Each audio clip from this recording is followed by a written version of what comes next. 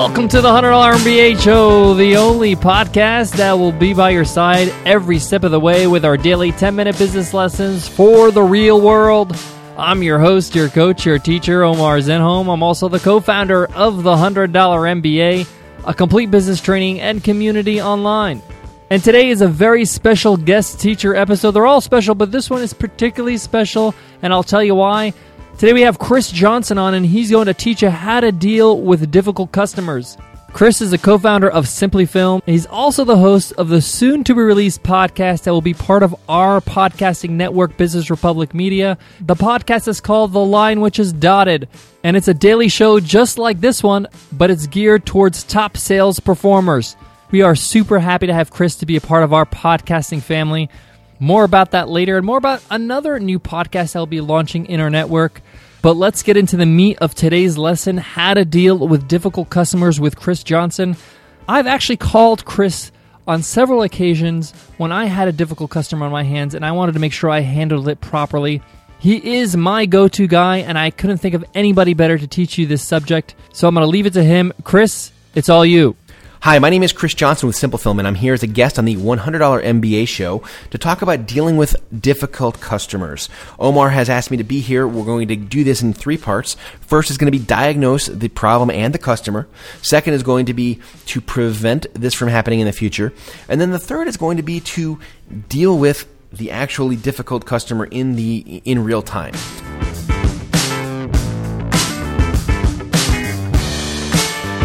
Before we get started, just give you some quick background. Simple Film is my company. I'm a co-founder.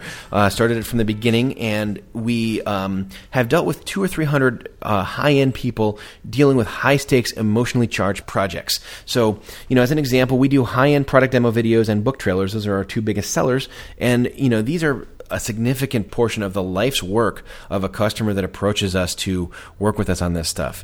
This is not a joke, and they're going to get emotional on stuff. It's going to be a project like this one. All right, so that's some quick background. The basic thing we're going to start with is diagnosing both the person and the problem. We'll start with the problem, okay?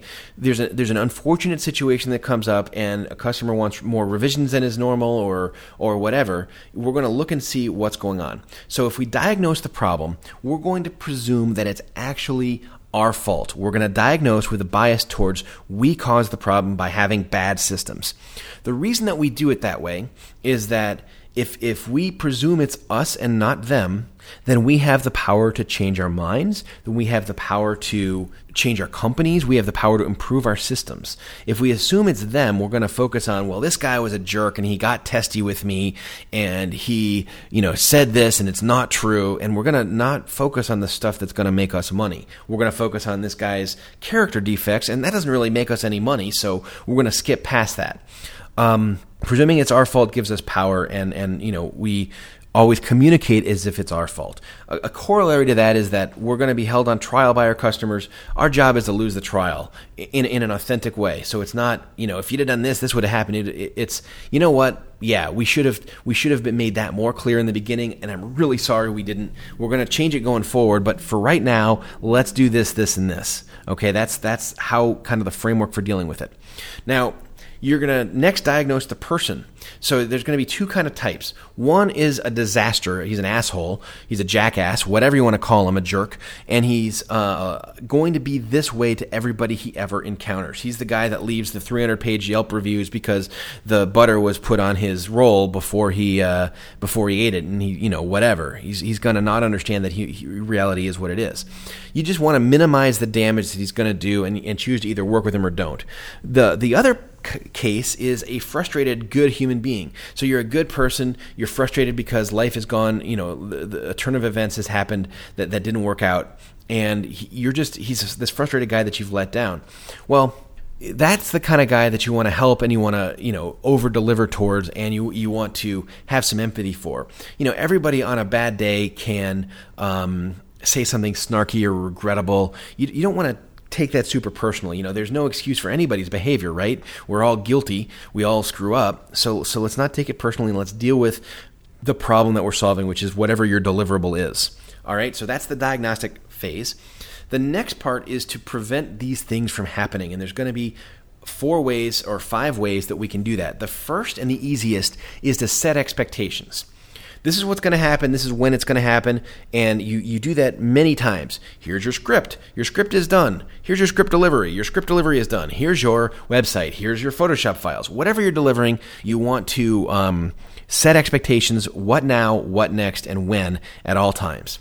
The second way to prevent problems, dealing with difficult customers is to have a really strong company. Do excellent work. Have higher standards than your customers. When you generate business, you don't have to tolerate jerks. You really don't.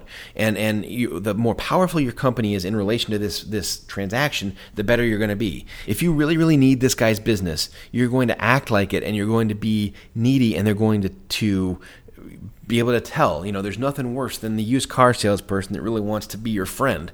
You don't want to be that guy. You want to be tough, you want to be professional, and you want to be above this transaction. You're running a company, not working with one individual. The next thing is that with every deal that you do, every project that you deliver, whether it's internal or external, you always have a postmortem, and you always look for opportunities for improvement. Opportunities for improvement in corporate speak are considered like, here's problem areas, and they're not. They're things that you could improve. Here's some suggestions for making a better company. Even if the situation that occurred didn't become a problem, you can do better by eliminating delays, eliminating feedback loops, eliminating needs to talk. So that's to prevent it. You have a postmortem, and then you have a very good way of anticipating people's needs and communicating what's going to happen to them. Okay, so you anticipate if you're a web designer, you're going to need their logo files, and you're going to need them in vector format. Let's ask for that on the day of the contract, not a week into the project, because when you get ahead of little things like that, it shows that you're on top of the game, number one, and it shows that you respect them, number two, and then number three, it gives them something to do so that you're preventing situations from happening. What's going to happen if you are a designer and you've had somebody on deposit and you've had a 2-week wait before you can start? 2 weeks and 5 days into it, you ask for their logo files. Well, they're going to assume you haven't done anything yet, and they're going to kind of get testy because that's happened, and that's your fault. Okay, that's a situation that you've caused, and maybe you didn't know it, but that's not the customer's fault. The customer's perspective is, hey, this guy's just now getting around to me, and I paid him $5,000 2 weeks ago. That's crap. And you might have been storyboarding, you might have been doing other stuff, but they're not going to believe you. So that's the preventative stuff. So part 3 is curing a difficult problem. Now, this is the hardest part and the one that you're least likely to have success with. It's the least important also. So I'm going to give you a framework. First of all, you don't want to lose your company on one deal. That's the first kind of thing to consider. You're here in order to do business and get deals done, but it's not worth losing the company over one deal or one project. So you just got to insulate yourself against that. The second thing is that you want to focus the client, the customer, on the outcome that they're hiring you for, whether it's getting their taxes done, whether it's this or that. And deadline issues are tricky. If you want to see what can be salvaged, and then the third thing is what can you do in your whole life. You want to make sure that everybody that you encounter benefits from encountering you more than you benefit from encountering them. That's the kind of golden rule to ensure your safety in this world. So what can you do for this customer that's going to give them an outsized benefit, in comparison to having never had met you? Those are the sort of 3 things that you can do. If they're verbally abusive, you need to have tight boundaries. Listen, I'm happy to help you, but you're going to change your behavior. I'm going to talk to you tomorrow is a way to deal with this stuff, and then sticking to it, saying, we're going to make sure we stay respectful. This wasn't how we let customers treat us. We'll talk to you tomorrow. And even if the deadline is tomorrow, you put them on ice for a day. It shows them you're serious. Sometimes they try to double down. You just got to be firm about that. And then when tomorrow comes, and if they've sent you 7 insane emails, just pretend you've never read them and realize that they're frustrated, realize that they're, if they're not an asshole, stuff happens. We've all had low moments. And then, you're going to make a business decision on keeping them or firing them. Most of the time, you should keep them. Very rarely should you fire them. I made the mistake of never firing anybody. Then I made the mistake of firing about 30% of my clients because they're having a bad day. You want to be somewhere in the middle there. Probably 1 to 3% is the most of your clients that you're going to refund and fire. And you need to be able to do that at all times. So that's the I guess that's the situation that we're in, and that's what we want to do. And I appreciate you taking the time to listen. My name is, as it always has been, Chris Johnson, and this is the $100 MBA Show. Appreciate Omar for having me on the show today. Wow, Chris, what a great lesson. So much value and so much practical information that you can actually use. I'm super excited about Chris's new sales podcast, daily sales podcast, called The Line Which Is Dotted.